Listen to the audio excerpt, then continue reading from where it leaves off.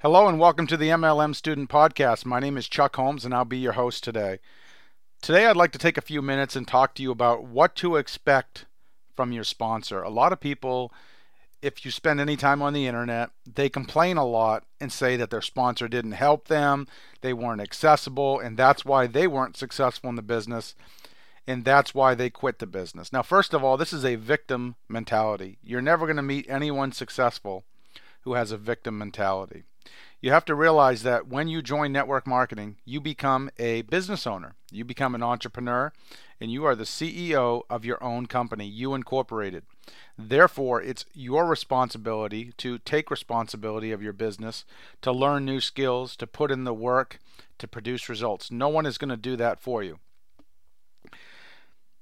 Your sponsor should help you. They should be accessible, but they're not your servant. They're not there at your beck and call every single time that you need them. Hopefully, they'll point you to the Getting Started training. They'll share a training manual with you. They'll introduce you to the system and the culture of the team. But at that point, you're really on your own and it's your business. You have to realize they're not going to loan you money. They're not going to build your business for you. They're not going to give you people. Now, where am I going with all this? I think that having a good sponsor is very important. I realize that most of the people, probably 95% of the people in our industry, do not have a good sponsor who is successful, knows what they're doing, and can honestly help them. It's kind of like the blind leading the blind. Fortunately for all of us, your sponsor doesn't have to be your mentor. There are thousands of videos on YouTube that you can watch and learn how to be successful. Every company in our industry has leaders who have YouTube videos where they can teach you the ropes. There's also a lot of generic trainers who can teach you a lot of things.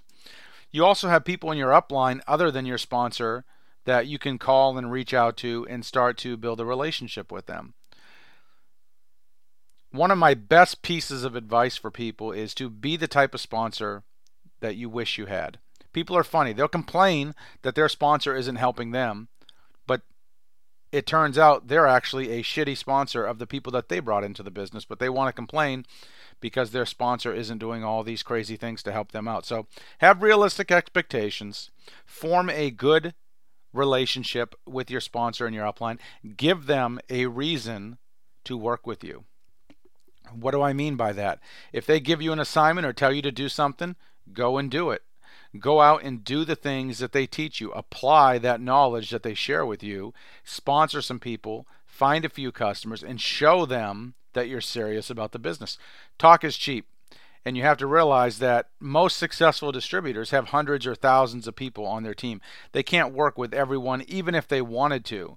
What they're looking for is they're looking for people who are showing some initiative, who are assuming a leadership role, who are really getting after the business. So the best way to get your sponsor's attention is to do the activities you know you should be doing.